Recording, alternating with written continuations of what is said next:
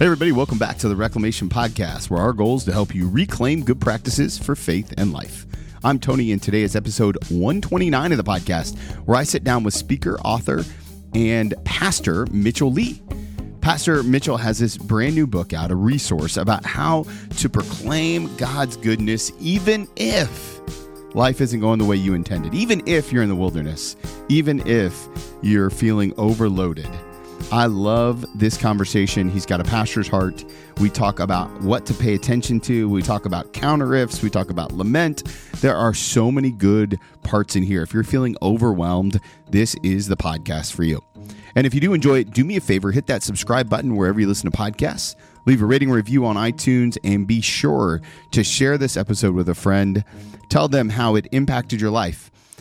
We appreciate all that you do to help build this platform and all that God is doing in and through all of you to let people know about the Reclamation Podcast and about our brand new ministry partner, Spirit and Truth.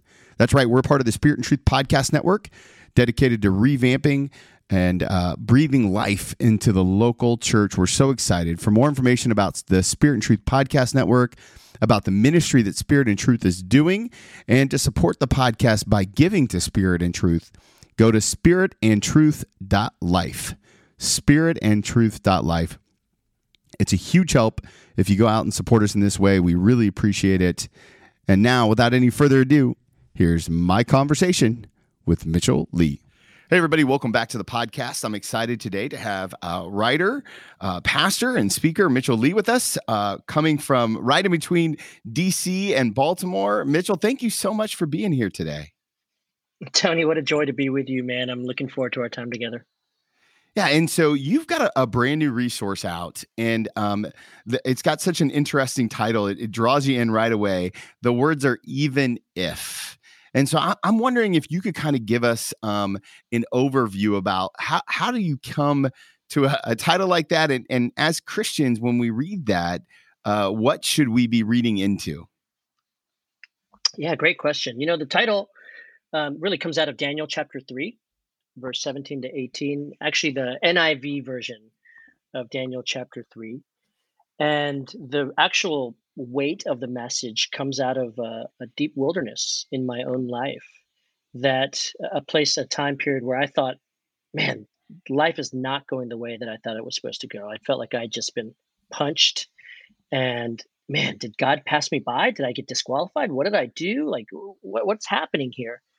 And it was in that wilderness where I was, of all things, was listening to the radio and a Chuck Colson broadcast, where they're talking about this British story of Dunkirk and how this British regiment that was trapped on the coast of France sent this 2-word message back to England, even if, and it galvanized the country to start this evacuation thing called Operation Overlord, which actually happened in history.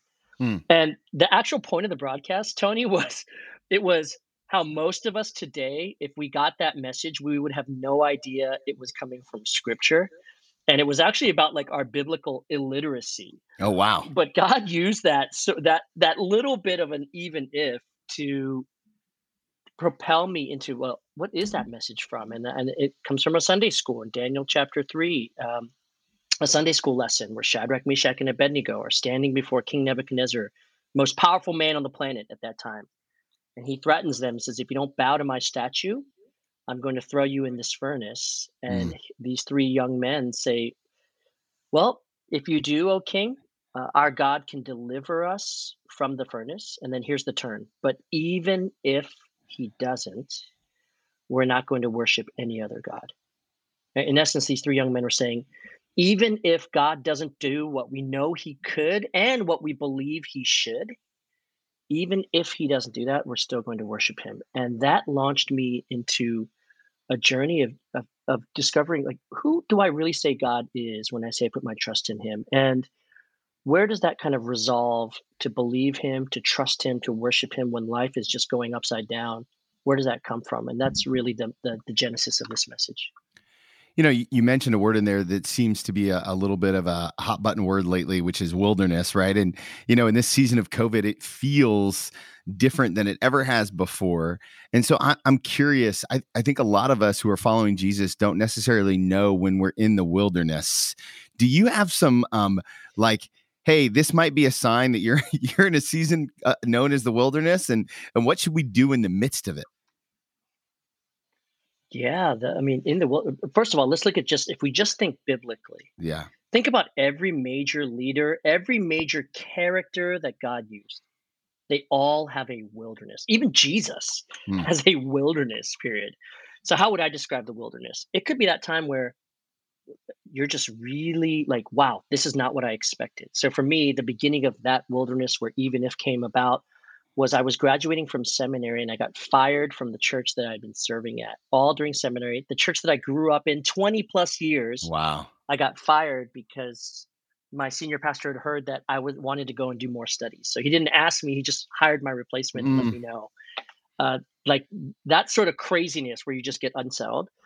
So other things in the wilderness is you're in a place of real discomfort, right? You feel very vulnerable. And if you just think about my wife and I love backpacking. Think about when you're in the wilderness and you've got everything that for your survival on your back, you feel very vulnerable. All it takes is a turned ankle. All it takes is a nasty sting.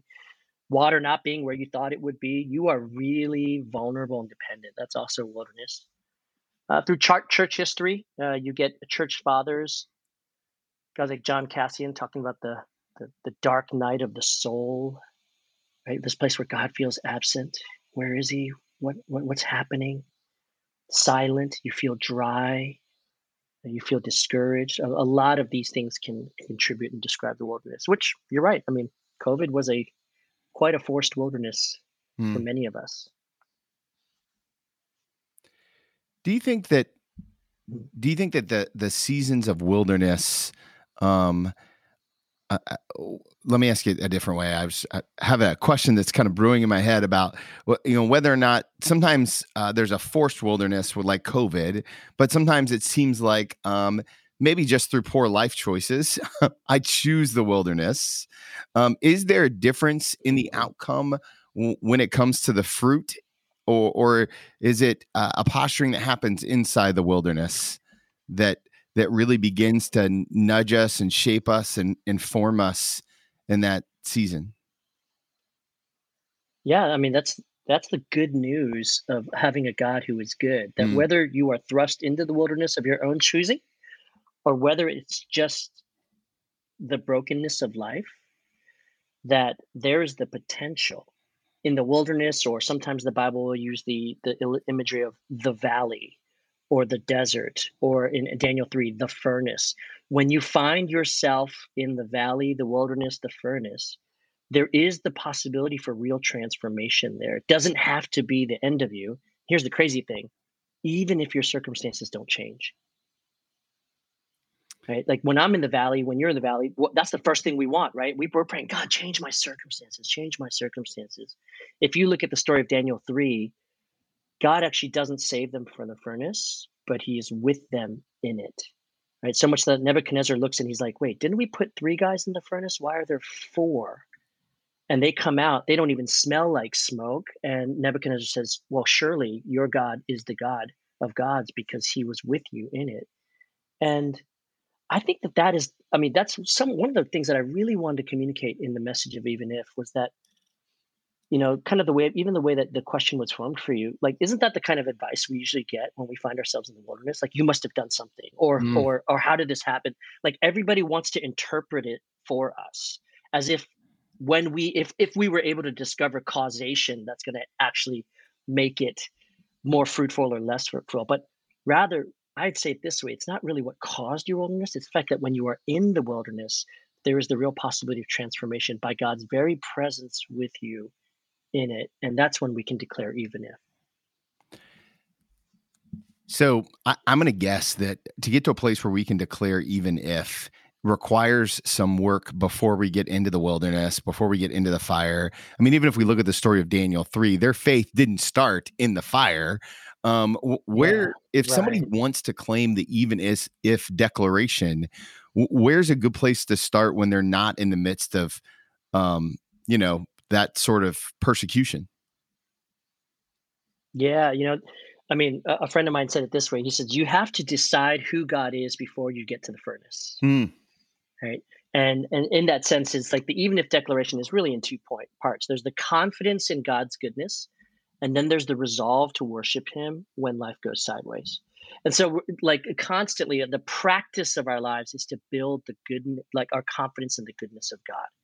For a lot of people, here's an interesting exercise. If I were to say, hey, what makes God good, or describe God in his goodness, like how long would your list go?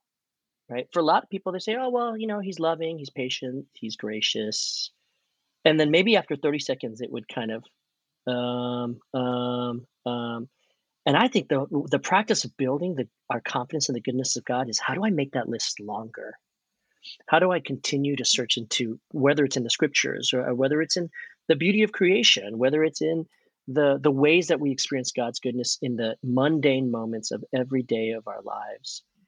How do we continue to build a resume of God's goodness, and then to remember that again and again? Like if you've got little kids, we're trying this with our kids right now. You can raise even if worshipers and little kids is each day saying, "Hey, where did we experience God's goodness today? mm. Where did we experience His goodness today?" Right? Sometimes in the car we do this like silly road game, if it's a long road trip, where we'll do like A through Z, and everyone will pick a category, and then we have to name like A, and we'll do it with things like Marvel superheroes. Ready, go. A, Ant-Man, B, right? And people will kind of try doing that with God, the characters of God, characteristics of God. It's quite it's quite an exercise to try, right? Oh gosh, gosh, his aseity, right? That God is independent, right? His B, his beauty, C, his compassion, right? And to continue to grow this understanding, worship of his goodness before the fire, that's what's going to create that confidence to worship him. So I always love to drill down on something like this. I'm curious, what are some of the practices that you do on a regular basis that keep you in that even if space? Or, let's maybe in my example, I don't always feel like I'm in that even if space. So, if I need to be bumped back, what are some of the, like, what can I do on a random Tuesday if I'm not taking a long road trip and want to play the characteristics of God game? Yeah. Every night. And this is a practice that I've actually started during COVID. um, every night I recall the day, and it's actually an ancient practice called the examine. But I do this each night, and I recall the day. I start at from when I wake up, and I just go through the hours. And actually, this doesn't take very long, Tony. It takes me maybe about 5-10 minutes. Do you just pull out your And calendar or? one of my I just go through it mentally through my Okay. schedule. Who did I meet with? What happened? And as I'm going through it, I'll think through what was evoked in me in those moments. Like, when did I sense God's presence real close with me today? And then here's also the important part: where did I sense his absence, or my ignorance of his presence as I recall it? This is different than just what did I do good and what did I do bad. This is about trying to center ourselves on where was where was I aware that God was present with me today, and where was I not? And then even in that, I'll say, God, what is there something more that you want to show me? Right. So I'll give you an example of this. Last night I was doing this. I was coming back from a trip actually, and so I get home. I usually do this around 9 o'clock to 9:30, somewhere in that period. Again, it only takes me about 5-10 minutes. And I was recounting, where did I sense God's presence? And um, I sensed God's presence, the goodness of God when I walked through the door. I hadn't seen my family all week. I walked through the door, and my youngest, just runs. He's like, "Daddy!" Gives me this huge hug, and I really sensed God's presence in that, right? Wow. Like just the embrace of God's love. Where did I sense His absence? I was sharing an email with a friend, and he kind of dismissed the email as, "Oh, that's just being manipulative. Somebody's being manipulative to you." And I didn't think of it at the moment, but when I was recounting, I was like, "Oh man, that felt like I just didn't sense the love of God in that conversation, right?" what both for me and for the person who had written that email to me. And I'm thinking through that and just, God, what do you want me to show? What do you want to show me about that? Just that little 5 to 10 minute exercise, Tony, every day. And here's the beautiful thing: the cumulative effect of that is that I look forward to that evening thing, but it also makes me more aware as the day is going Mm. on. Oh, God's present here. Oh, I forgot. Maybe some of the listeners, they can identify with this. Like, you ever have that those experiences? I have it way too often. You have a great quiet time in the morning, and then you go about your day, and then 9 to 5, like, you live as an atheist, right? You like you Right, don't even right, yeah. recognize that God was with you, right? And then even in the evening, then you just go into the evening, you go to sleep, you wake up, and then you do your quiet time again, and you're like, oh yeah, I totally forgot that I did. And what it does for me, at least as a small baby step, is if I start in the morning and I end in the evening recounting God's goodness and His presence in me, those bookends are a pretty amazing practice to really root yourself in the remembrance of who God is. And that remembering is everything, because we're just prone to forget, right? And God, here's the encouraging thing: God knows we're prone to forget. Yeah, amen. Right? I mean, look at the Old Testament. Right? Look at the Old Testament. God knew His people would forget all these things. So what does He do? Okay, I want you to remember with this ceremony. Oh, and since you're even more prone to forget than you realize, I'm going to attach some food to it. Right? I'm going to give you a meal, a feast that I want you to do, and you're going to eat this food. And you're going to be like, oh yeah, this we got to remember. We got to remember God's goodness. We got to remember what He's done. And that remembering really is the foundational practice behind declaring even if.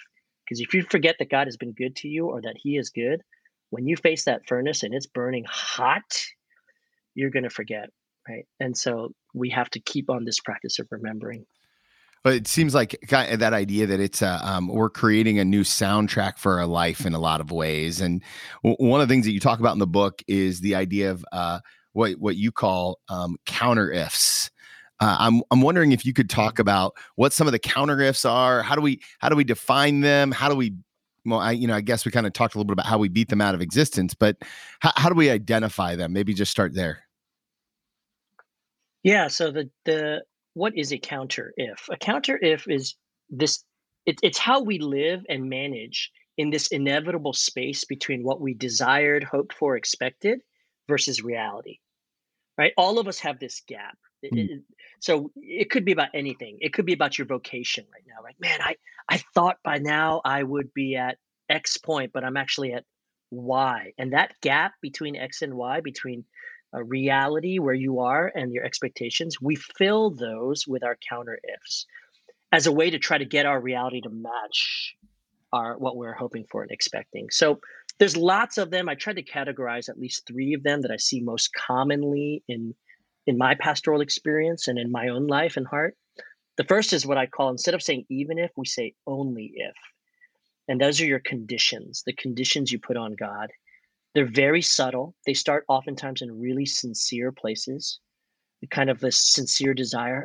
Oh, if if God you could heal, or if God you could provide, or if God you could move, or if God you could work and transform. And it starts with this very sincere, even kingdom oriented desire at times, but then with enough disappointments or enough silence, we can calcify them. It becomes hardened, almost like we tighten our grip on what we're asking God for, and they become these only if you do this, God, will I believe that I'm loved. Only if you do this will I believe that my life matters. So that's the first kind, this condition. The second, I call them regrets. Again, when life, right where we're living, doesn't match up to what we had hoped for. And that's the if onlys. If only something had been different. Or, there's three types of regrets. There's your broken past regrets. If only I hadn't made that Mm. mistake. If only I hadn't done that. And so we live our lives in our current reality trying to make up for what we did in the past.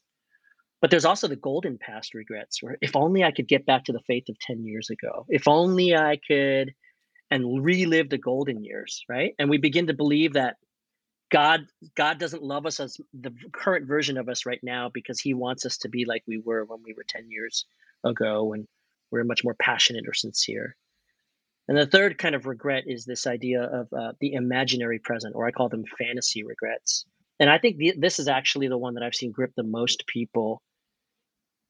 And it's this idea that where I am right now in my life isn't what I had imagined where I would be in my life right now. And you'll know this because in your mind, or you'll say it out loud, I should dot dot dot by now. Right. I should be further along by now. I should be over that habitual sin by now. I should be have it all together by now. My kids should be listening better to me by now.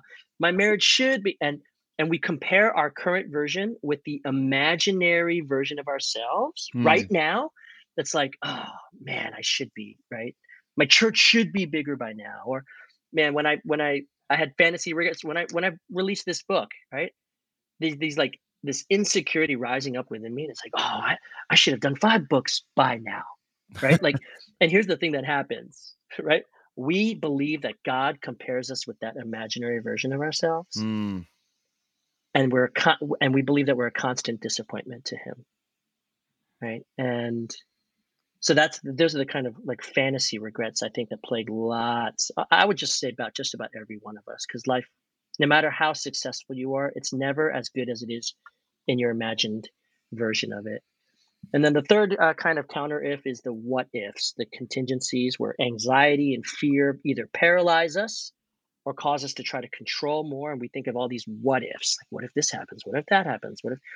And sometimes we're trying to bail God out in case he fails us, or, like all sorts of these kind of control uh, mechanisms. We try to go deeper, know more. We try to tighten our grip on the people we love, or we're trying to quote unquote protect. These what ifs can absolutely drive us into trying to be God, or worse, they can just leave us paralyzed and stuck.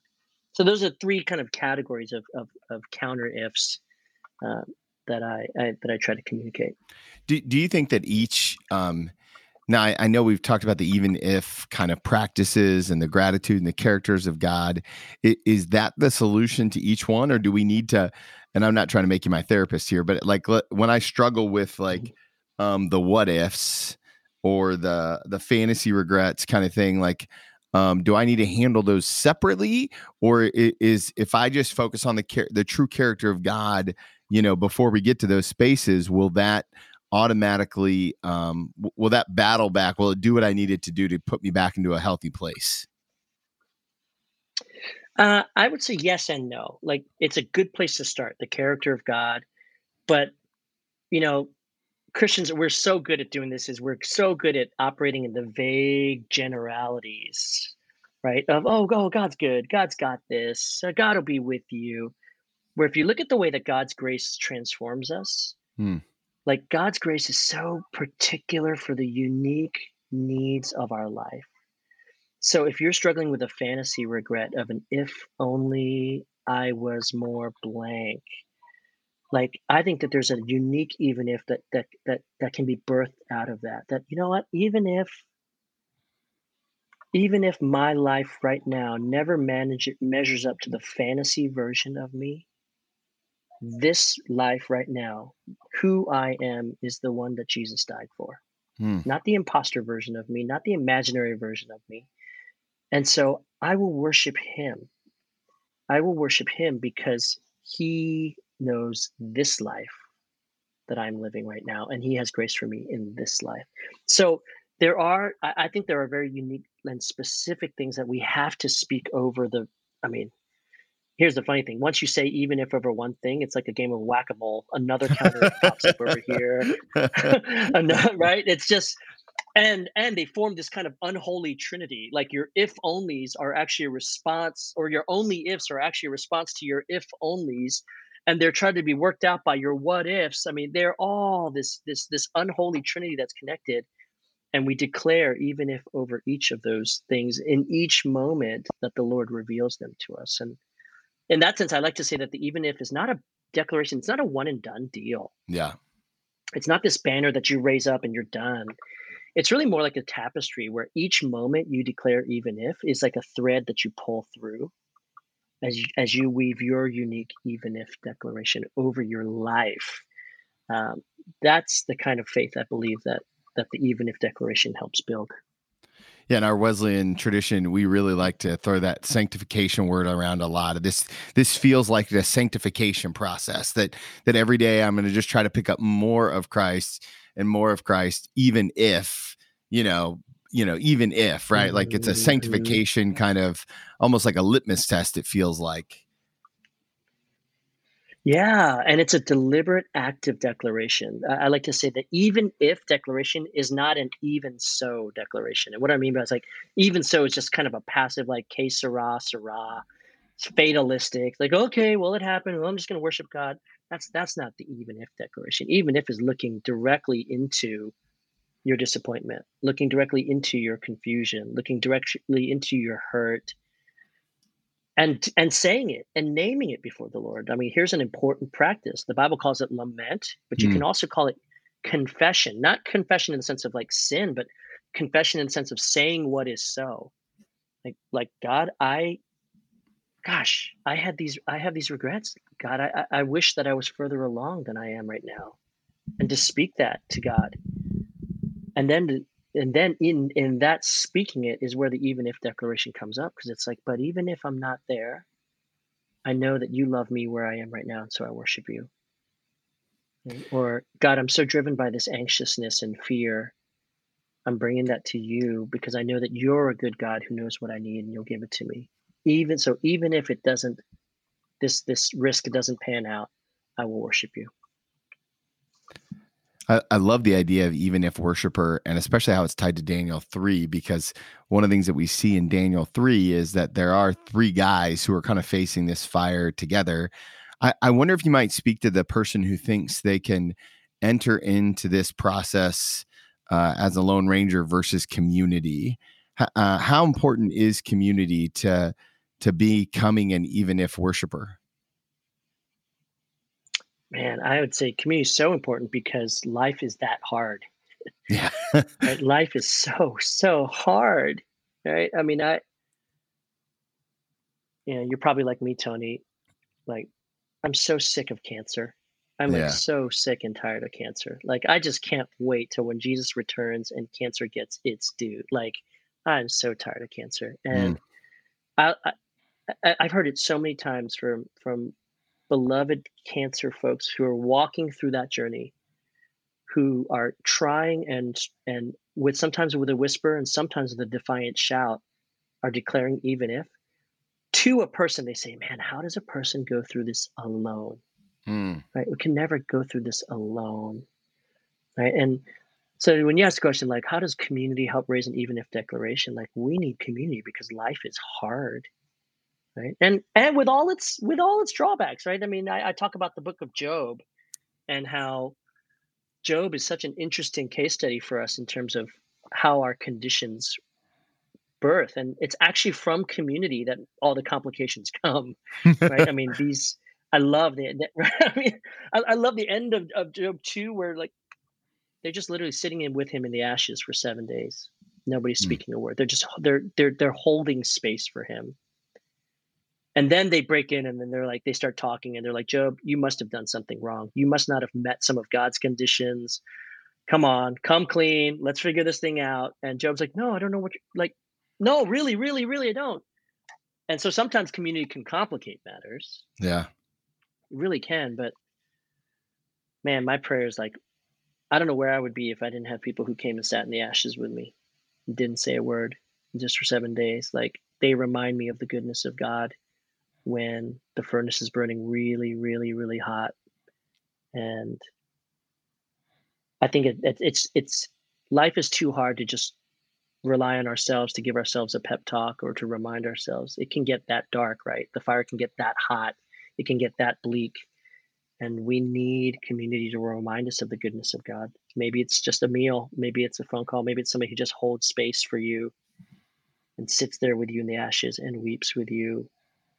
Those are the little reminders that we need that hold us in the goodness of God, that I'm not forgotten, I'm not forsaken, and that the Lord is with me. Now, one of the things that it feels like you're managing to hold in tension is what a multi-ethnic community looks like. I know at Grace that's one of the things that you guys are striving for and working towards. how important from your perspective is it to have people who are willing to sit in the ashes, who don't look and act like us? Oh gosh, this. I mean, in our popular culture, this whole idea of holding space for each other. Um, if we remove that from all of the tension types things, like how amazing and what a sign of the power of the gospel to unite us. If I can sit with you, even when I don't understand your pain Hmm. or where you're at, but because simply by the fact that in Christ we belong to each other, Yeah.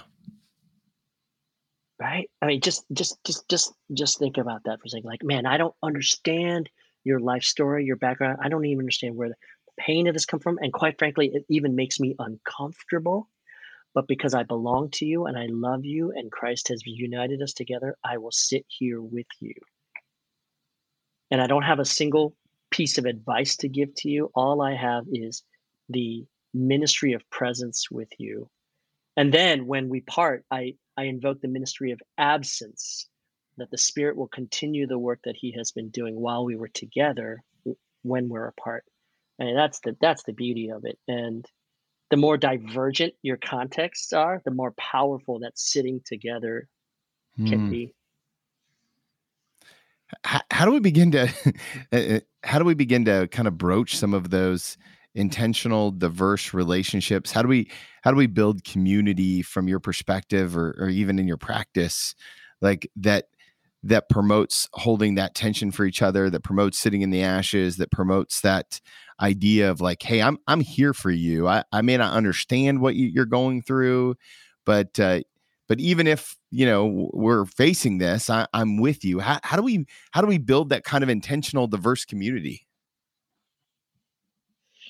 I think a big part of it is curiosity. Mm, We get curious about each other, right? We get curious about each other and what God is doing in the world. And sometimes I don't remember. I was racking my brain actually about this, Tony. I was trying to think, at what age did I stop being curious? Right? Or at what age was I told curiosity kills the cat? yeah, And so we shouldn't be curious because it'll just get you into trouble. Right. And so then we stop being curious. I feel like it was Right. middle And so then we school. go to our media middle school for you, huh? Yeah, Yeah. yeah. I was like racking my brain, and maybe, and there is a certain kind of curiosity where it's like, oh, don't go into that, or be Mm, careful of those areas on the web or things like that, where curiosity can get you into some trouble. But I don't think that's a blanket thing, right? Like, right. we have to stay curious about each other. Like, think about in your ministry, like who are the hardest people to disciple or to be in relationship with? It's the people who know it all, or who think like, you know what? I watched two YouTube videos and now I'm the expert on why. I don't know why the scriptures are not reliable, because I watched two YouTube videos and now I can refute any bit of textual criticism. Right? Oh, It's like, you've talked to that person. it, right? Yeah, we get so tired, like we stop being curious, and then we just form our opinion, our perspective, and then if something else is happening that we're not sure of, we wall up instead of Mm, getting curious about what's happening to the person. You want to grow, like, um, if you want to grow, especially cross cultural relationships, you have to get proximate. The only way you're going to live in tension is if you love the person who you're experiencing the tension with. And man, you got to get curious, right? And you'll look like a fool sometimes. You might offend sometimes and not even know it. Um, but I think it's that posture of humility and continual curiosity. Hey, this is really, I don't understand this right now, but it's really bothering you and you matter to me. Help me understand it. And you're willing to, because you're curious enough, you're willing to, even when it comes out in emotional intensity or maybe even some angry outbursts, you're not going to take that personally. You're just holding that space. Man, the more we develop that kind of resilience, that kind of even if resolve to say, like, even if this is really uncomfortable, like the Lord has brought us together, I'm going to worship Him by loving you. That could be a very, very powerful relationship.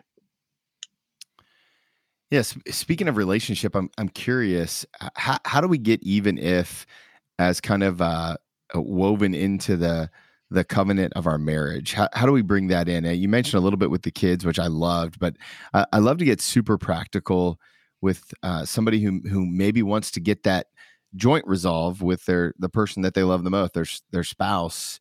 How do we build that in? The really coming around, like in my marriage, the place where the even if resolve has anchored us the most has been in times of risk where we've taken some risks together. And in doing it, we're both nervous and we're saying, okay, as we make this decision, as we pray about it, we're like, oh, it could go either way. What should we do? Well, let's try to make this decision. But you know what? Even if it doesn't work the way we want, we're going to worship the Lord, right? We're going to Yeah. worship the Lord, right? And you're mutually strengthening each other's resolve. So that's one thing. It could be in like decisions or maybe a risk taking thing. Um, I think every marriage will go through it. Like when you walk through the valley of grief together, whether you lose a child or a parent or a loved one, those are moments where one spouse can really remind the other spouse of the goodness of God, and not in a trite sort of way, like, hey, it's okay if your mom died, right? Because God is good. No, no, no. It's like it's speaking what is so. When my mother-in-law passed away a year and a half ago, man, that was an even if journey for me and my wife Hmm. because there were a lot of wrestlings with the what if contingencies.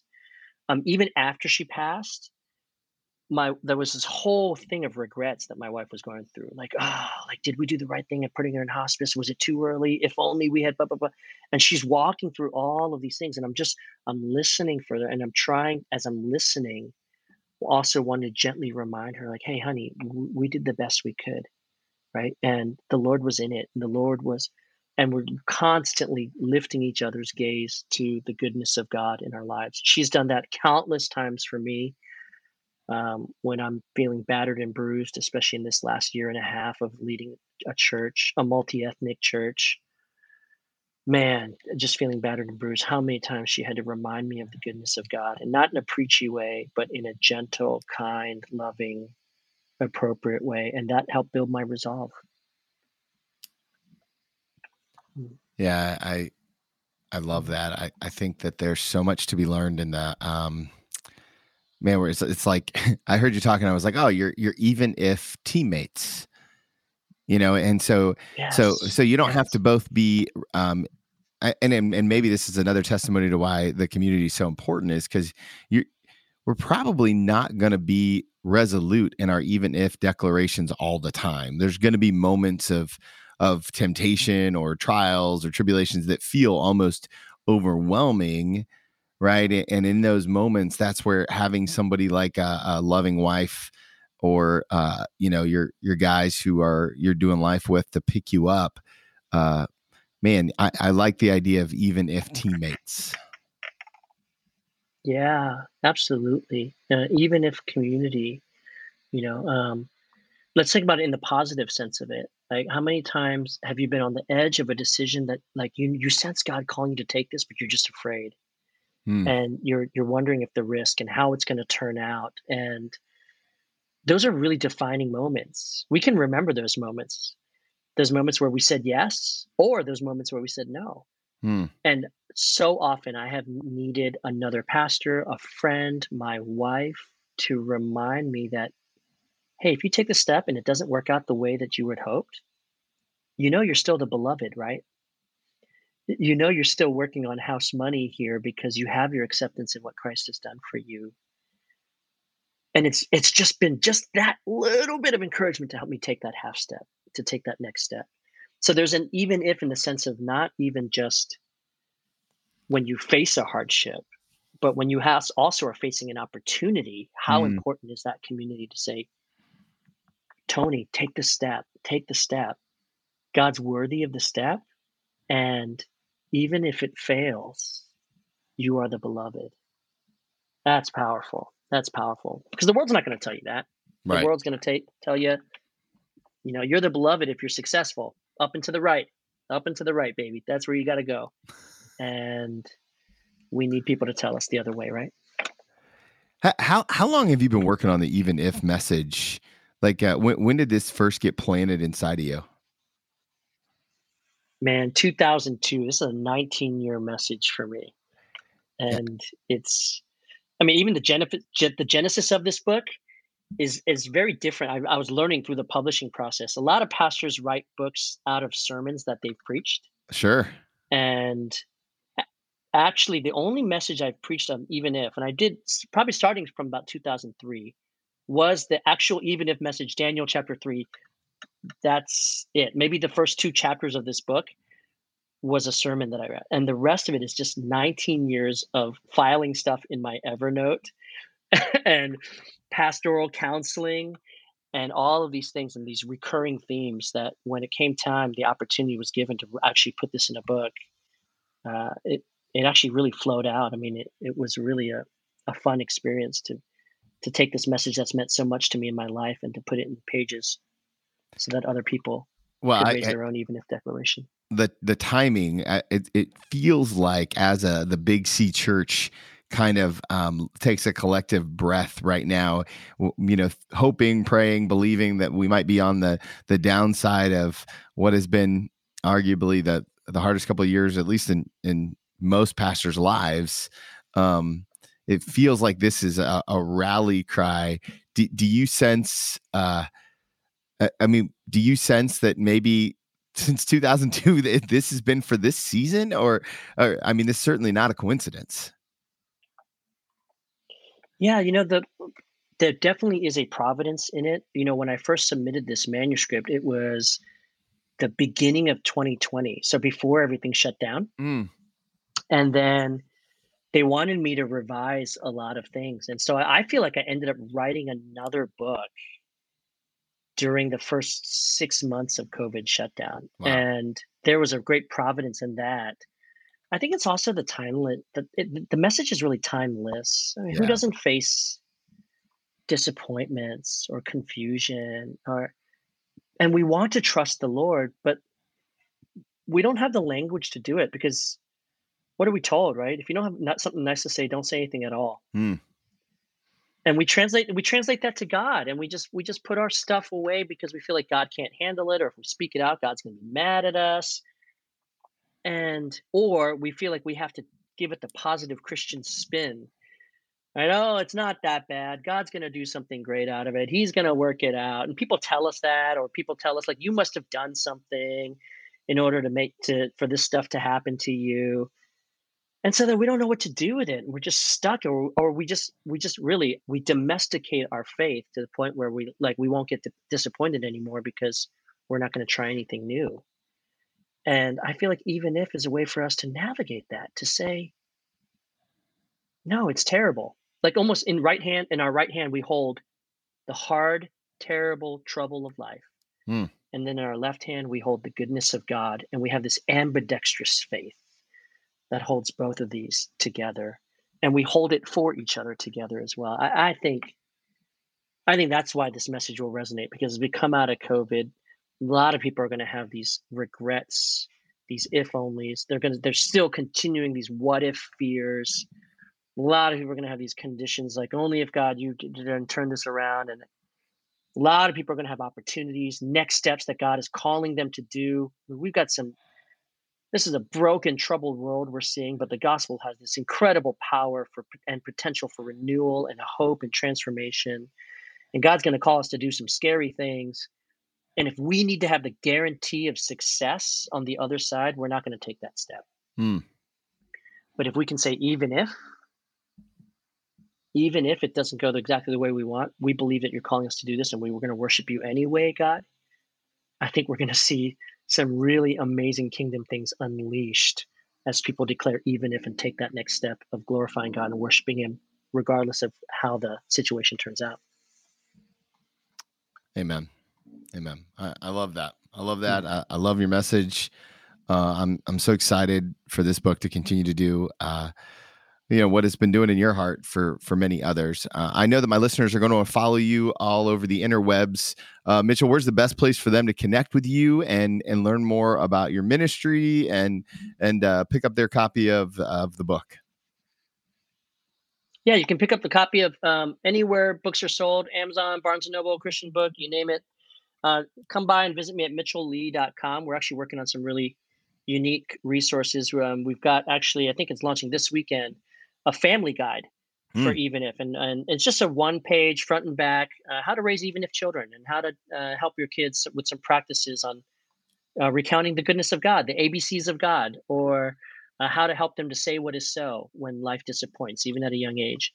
So that's a resource that'll be free on my website, mitchelllee.com. Follow me on Instagram at RevMLee, and you'll see in my bio links to this podcast, a lot of other podcasts, my church website. You can kind of hear some of the messages. I'm actually preaching through this for only the second time. I'm preaching through Even If to my own congregation right now. We're wrapping it up this Sunday or October 3rd.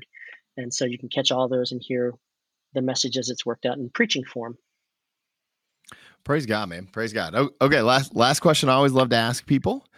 It's an advice question where I ask you to give yourself one piece of advice, except I get to name the very specific time. And what I'd like to do is I'd like for you to go back and talk to that younger version of Mitchell the day after you got fired from the church. Right. And so if you could sit that young man down in your office and sit knee to knee across from him, look him in the eyes, what's the one piece of advice you're going to give him as he gets ready to set out on this incredible journey called ministry?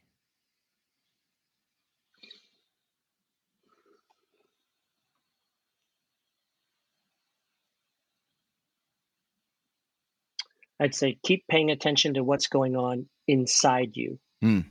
Right? Not what you're going to do with your life, your kingdom potential, the next great opportunity. Keep paying attention to what is going on inside you, what God is doing in you, who God is forming you to be. My dad used to say that he was convinced that at the end of our lives, God will be far more interested in who we became, even more than what we did. And that's what I would tell myself. Pay attention to the interior life. Keep paying attention to the interior life. And it's, I feel like COVID has taught me that in increasing measure. And it's kept me in it, to be quite honest. That's so good. That's so good. Mitchell, thank you so much for your generosity today, for your time, for what you're doing for the kingdom of God. I truly appreciate you spending some time with us today. And I know you've touched quite a few listeners' lives. So thank you. Thanks, Tony. What a joy to be with you. And I do pray that God, by his Spirit, would continue to give the listeners that resolve to worship him no matter what. Man, I love this conversation with Pastor Mitchell. Such good words of wisdom. I appreciate his heart. I appreciate the way he operates. I think there's so much goodness in here for all of us. I think one of my favorite parts is that the trouble-free life was never part of the promise. Man, that resonates at a deep personal level. The trouble-free life was never part of the promise. Hey, if this episode was impactful for you, do me a favor. Leave a rating and review on iTunes. Make sure you hit that subscribe button and share this episode with a friend. It goes a long way to spread the word. And don't forget, you can check us out and support us at spiritandtruth.life. Remember, guys, if you want to follow Jesus, you must be willing to move.